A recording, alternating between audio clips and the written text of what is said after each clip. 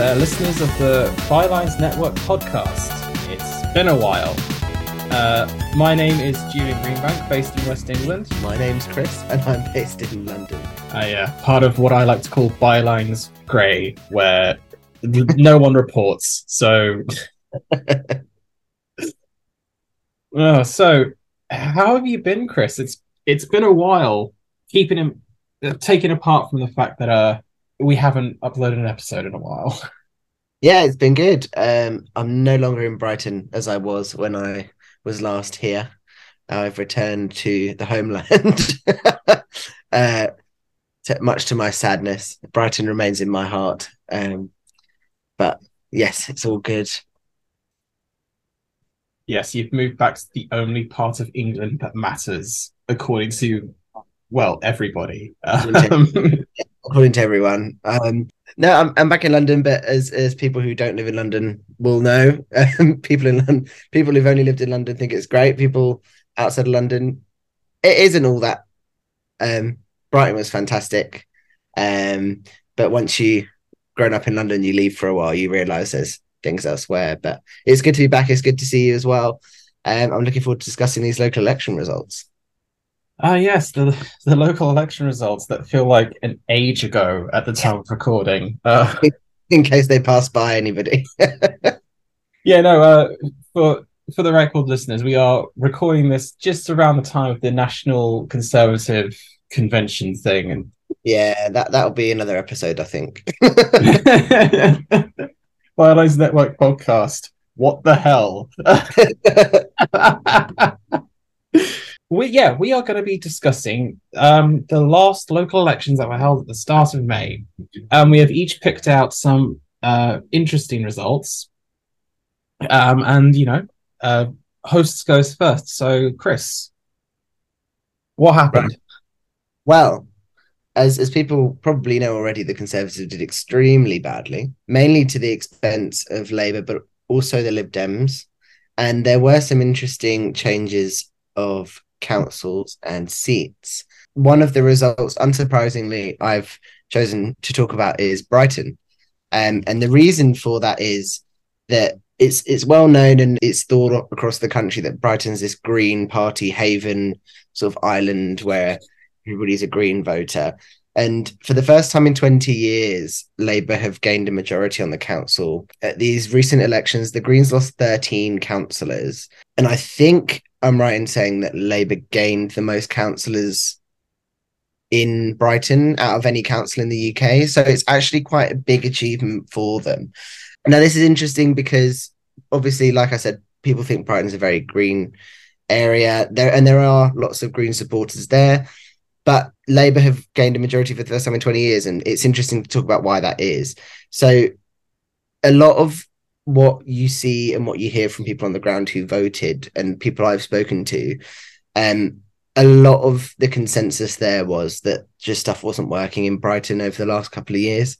Whether that's tied in with COVID and other things like that, it's hard to say. But from, speaking to people anecdotally, you look at things like the most recent bin strikes. I think that was October last year. The bins were collected for weeks on end. You look at things like it sounds silly, but if you live in Brighton, it's quite important that there's lots of public toilets which are available for people to use. A lot of those were closed, much to people's upset. I'm sure that you'll be aware of low traffic neighbourhoods, which are an unpopular policy as well. From speaking to people who changed their vote from Green to Labour, from people I knew there, one of the main things was just incompetence from the administration previously. And I think that's interesting. I think it's the first time that actually potentially the council's been in overall control, but I might be wrong. I think there were no overall control before with the sort of slight majority with the Greens, but I'm not sure. But it was quite bad for the Greens in Brighton. It's also interesting speaking to people, and I know that from living there. Council tax there is very, very high. I think it's one of the highest rates in England. And it comes back to the point where just things weren't working. And people are sort of saying, well, what am I getting for my council tax? You can have a debate about whether council tax is an effective tax or not. That's for another day. But there was definitely a sense of people not getting that value. And also it was interesting looking at what students thought, because obviously Brighton has 2 universities based there. You'd think that that was a demographic that the Greens should do quite well in, but a lot of them turned to Labour this time. And again, it comes back to things like bins, the maintenance of the roads, cycle lanes, but also housing. There's been a lot of conversation about planning in Brighton and how the Green Party have made that more difficult. And the one thing that especially young people want to see is more affordable housing, and that just doesn't exist. And the fact that that's been made harder by the Green Party is quite surprising, especially in certain wards. I remember when I lived there, you definitely had some local councillors who were a bit NIMBY, especially to sort of, quite concentrated housing. So sort of some blocks of flats, not quite high rise, but... For those who don't know, NIMBY means not in my backyard. So basically people who don't want things like high-rise flats built because, it would spoil the view kind of thing. There's actually been a lot of that happening in Bristol as well. So maybe it's just something that happens with left-wing cities in the south, I mean, it's interesting because housing, that wasn't just in Brighton. Housing was a big conversation topic across many, many councils. I mean, if you look at Medway, which the Labour gained off the Conservatives, I think the council leader, the Tory council leader who was defeated there, spoke about how the top-down housing targets was a problem and people didn't like that there, which is why they voted Labour. But I mean, if my memory serves me correctly, Rishi Sunak appeared to bow to some pressure from his backbenchers and remove those targets. So I'm not too sure if that message didn't translate. But in Brighton, that's a big issue. Housing is a huge issue. Rent is just stupidly high. There is not enough housing, period. There is not enough building, period. The quality of housing is not good enough when it is built. And I'm sure that's a problem that's replicated across the country, but it seems to have translated into a bit of a annihilation for the Greens there. There's also the fact that the borders were redrawn. Do you think that helped Labour in any way? Not to like go on down like a conspiracy theory of that they literally redrew the lines so that they could get the Greens out, because I don't think that is what happened. But I mean, it's interesting. I haven't really looked at that aspect of it. I wasn't aware that the wards are redrawn in Brighton, certainly. But the one thing that I thought was interesting was more to the centre of Brighton, where you'd expect, and where typically the Green votes had been more strong. Those were the areas where the support was lost. So I don't know if the redrawing of the wards had so much to do with it, but I'm sure that one or two deposed councillors will have something to say about that. Fun. Yeah, speaking as a Green Party member, newly formed Green Party member, by the way. I should disclose I'm a Labour member, so... We now obviously hate each other. Obviously. Yeah. I wanted to... So that was the results in the Brighton Council, who I believe do it every 4 years. Mm-hmm.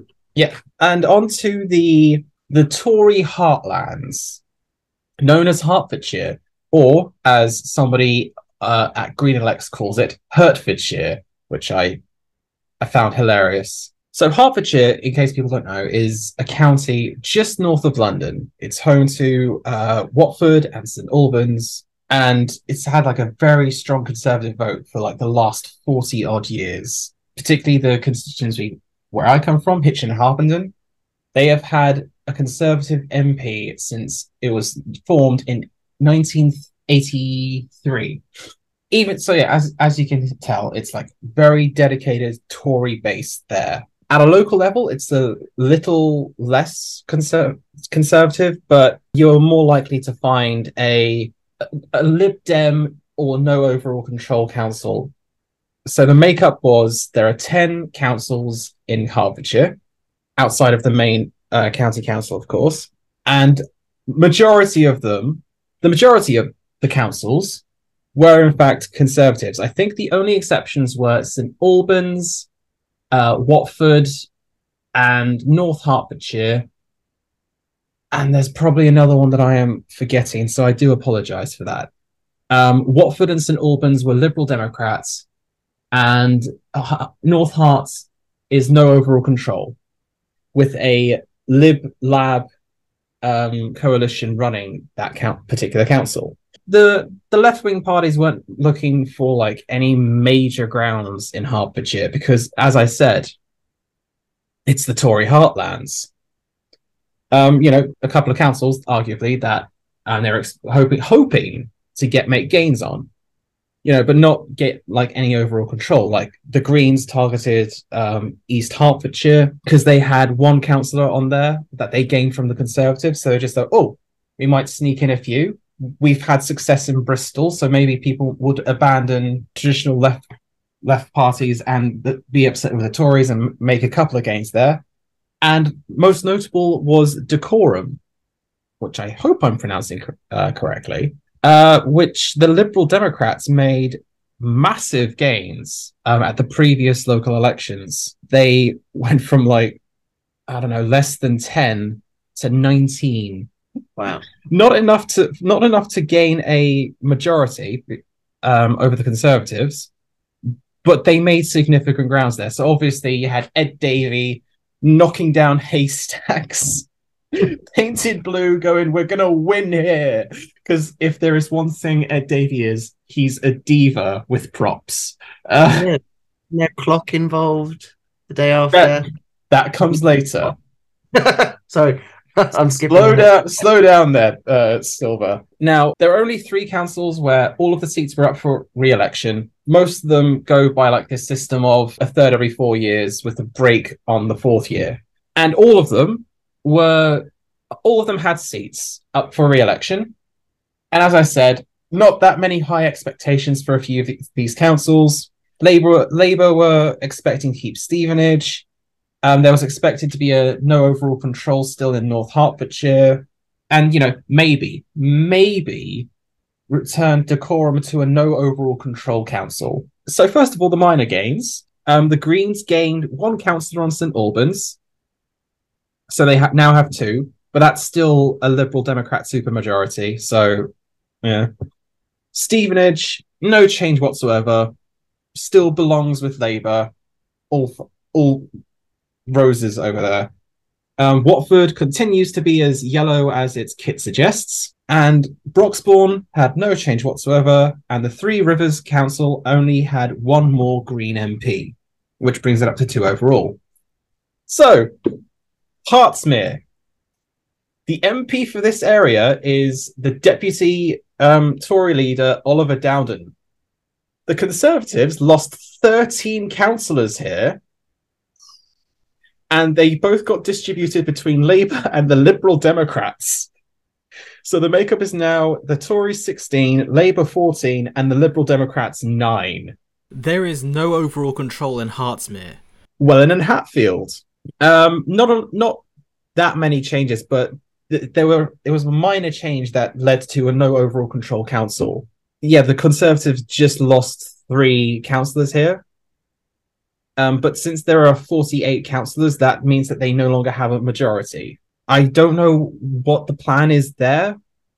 I'm hoping that the Liberal Democrats and Labour form like a coalition, but I don't know. You never really know of these things. And then you have my heartlands, North Herts. Yeah, the Conservatives lost 5 councillors here.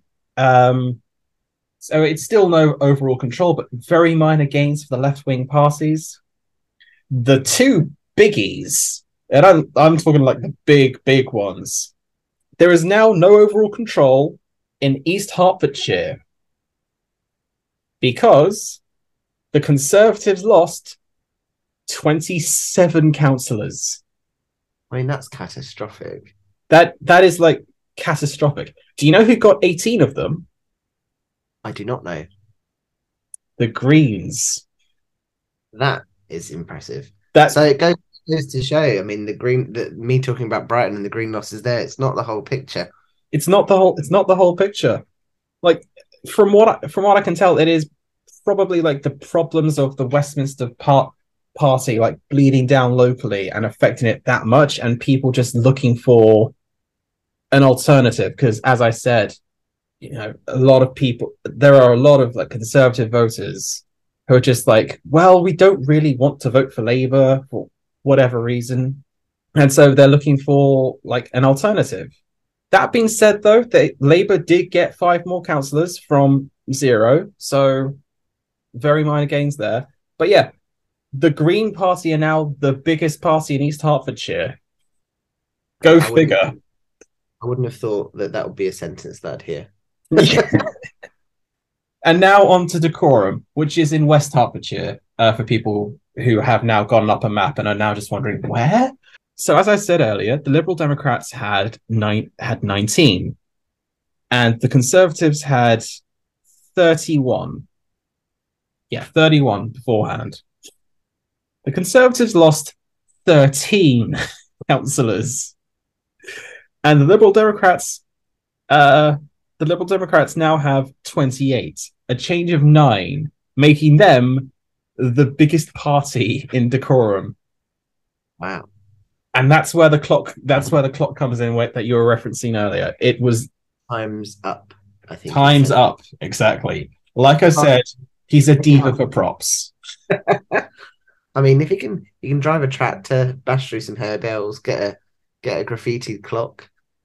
He's essentially a more presentable, more coherent, much more sensible Boris Johnson.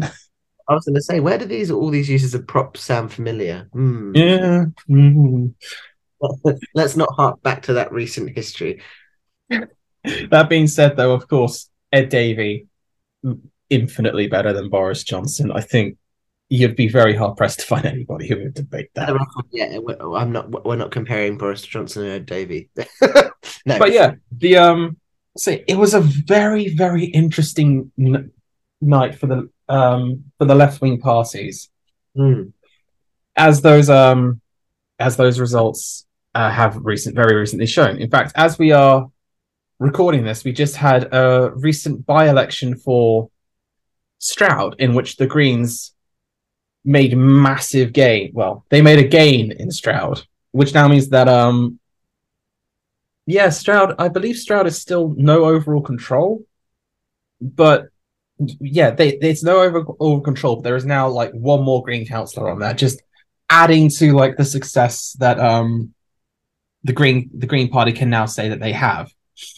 In fact, pretty much the only party that lost, like utterly got annihilated, was the Conservatives.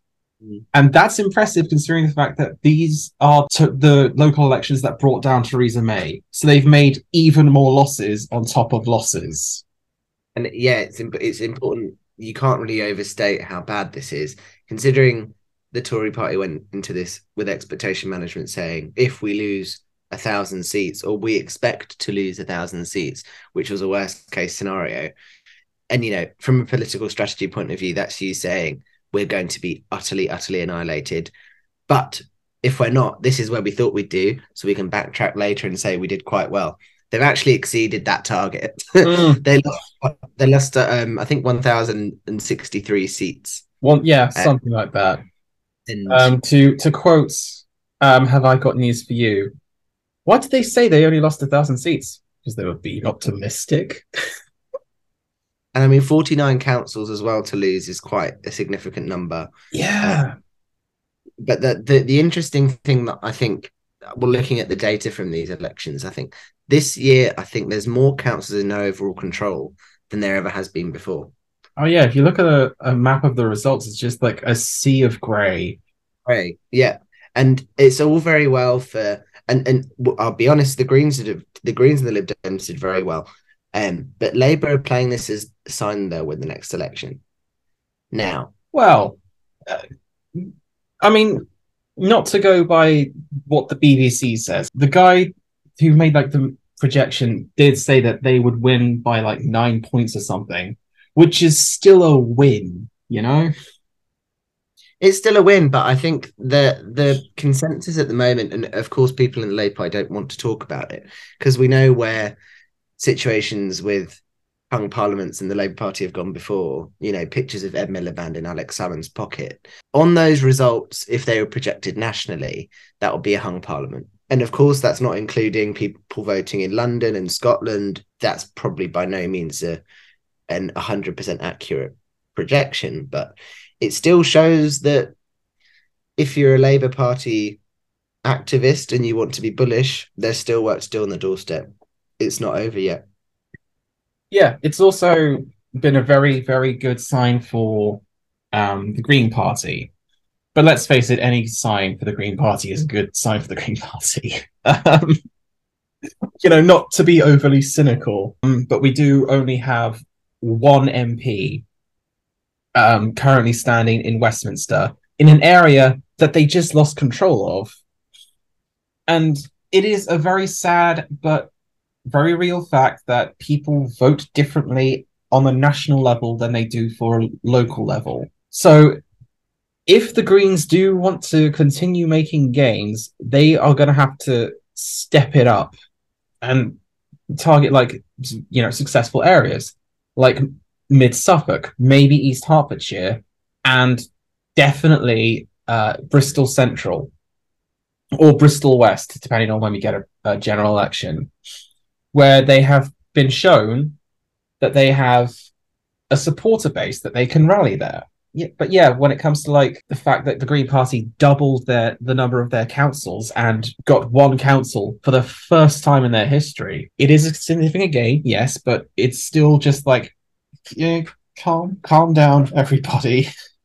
Yeah, and I think as interesting as the results in Brighton were, I don't necessarily think that the results there would reflect in a general election. I don't think that is because Caroline Lucas is fab. Let's face it. She is, and I think actually, and I mean, if people who look at local government, and if you lived in Brighton and you saw the way that services are run, you can quite easily distinguish the difference between a Green administration of the local council and a Green MP who does good for their constituents in Westminster. There are lots of distinctions between what an MP does and what a local council does. They aren't always clear cut, but MPs have very limited power when it comes to local authority provisions. I think Caroline will be safe in Brighton. I think she'll be returned in the next election. I don't know what her majority will be like, but certainly the people who I spoke to about the reasons they voted Labour in this local election, they wouldn't dare vote against Caroline in the next election because I think she's a good constituency MP. And I think that's something to note. And maybe that we'll see if that's reflected across the board where the Greens have made gains in places like Mid Suffolk and Hertfordshire. We'll see. Yeah, let's face it. The 9-point projection is still like a hung parliament. Any parliament that is not a parliament that allows sewage to be pumped into our rivers is a good change, And that's not taking into account tactical voting either. Tactical voting will be a massive issue too. Yeah. It's become more prevalent at general elections in recent years, and it no doubt will be next time. And of course, even though, as far as I can tell, it didn't really affect the local elections, there is still the issue, the hot topic issue of photo ID.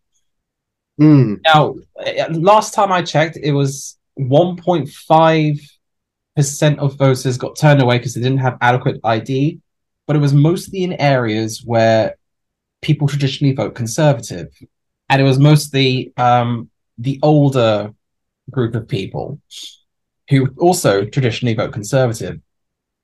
I don't necessarily agree with Jacob Rees-Mogg about that being the main reason why the Conservatives lost, or in his words, gerrymandering. And that's the big story. That's the big story from that. But the conversations about voter ID before the election were about disenfranchising people who voted Labour, and that may well still happen. It's still early. It may well happen, but when it came to groups like the youth, where it's just it's going to really disenfranchise the youth, and it's just if the youth drink, they have ID because they need it to get into pubs these days. Absolutely. But I think one key thing that we haven't looked at yet, and I think if you think about the demographic of London and the population of London, I think where you will truly see any issues with voter ID will be when there are elections held here. we'll wait and see how that goes. And hopefully by then the message gets out and people are able to get their voter authority certificates. Yeah, I think that was also like a big issue of why a lot of people got turned away, because the Conservatives didn't give local authorities enough of a budget to put up anything beyond a couple of posters saying, hey, this is a thing now. But, what with it being in like the national conversation and the fact that we're not getting a general election until like 2024 unless something really goes really, really wrong. We're not getting a general election for like a couple of months at the earliest. So hopefully the message will have gotten in a bit more. We would hope so. But I mean, it's interesting that it's come out that these elections disadvantage Conservative voters. And I mean, and coming back to Mid Suffolk, which I mentioned earlier, the Conservative council leader who lost his seat talked about how that was one reason why voters in Mid Suffolk didn't come out and vote. Then, I mean, there's a pattern here, because you look at the comments he made, and then you look at the comments made by the council leader in Medway. He said the same thing. Yeah, I mentioned earlier he blamed, complaints about housing and top-down housing targets. But he also mentioned the fact that a lot of voters didn't have ID or couldn't be bothered to find it and didn't want to take it to the polling station with them. And I think whether that's a narrative that we'll see develop over the coming weeks, I don't know. But this seems to have extraordinarily backfired. It does, yeah. So, long story short, it was a very good night for everyone, where the Lib Dems, the Greens, and Labour could all claim some kind of victory. They made gains in areas they didn't think they would gain, and the only people that really lost are the Conservatives. And the other takeaway is it's too early to say what that means for the general election. Yes. Although I'm still optimistic that it would mean that the Conservatives won't get in. I remain ever optimistic. We can only keep our fingers crossed and continue to campaign and get that vote out. Exactly. Now is not the time to relax. Now is the time to take this and run with it. Well, thank you very much for joining us, listeners. I've been Julian Greenbank of West England. And this has been Chris from London. Thank you for listening to the Bylines Network podcast. Our hosts this week were Julian Greenbank and Christopher Davis. The editor was Julian Greenbank. We do hope that you join us for our next Pride-themed episode. Until then, thank you very much for listening.